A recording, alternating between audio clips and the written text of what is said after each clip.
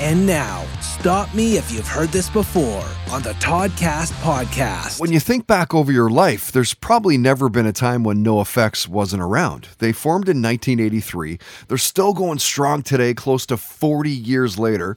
They're from Los Angeles. They've never signed to a major label, yet they've sold over 8 million albums worldwide. Insane success for an indie band.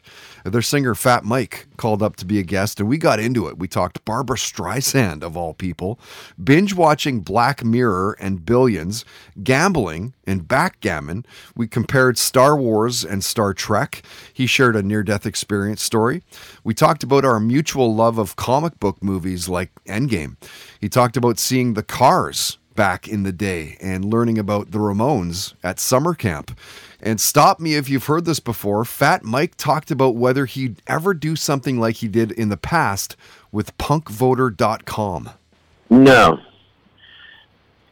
Because I did a year and a half of really hard work. I did my civil service, my public service, and we fought the good fight, and that was a tough loss the year we did it. But now you can't. Fighting against Trump is useless. You can't. If someone is a Trump supporter, there's no arguing. Right. There's no debate. There isn't.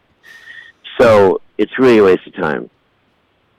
But I do want to go into public speaking though, because I'm very comfortable doing that, and I talk to people a lot, and I seem to help people a lot too with my attitude on life, and so I'm interested in doing that.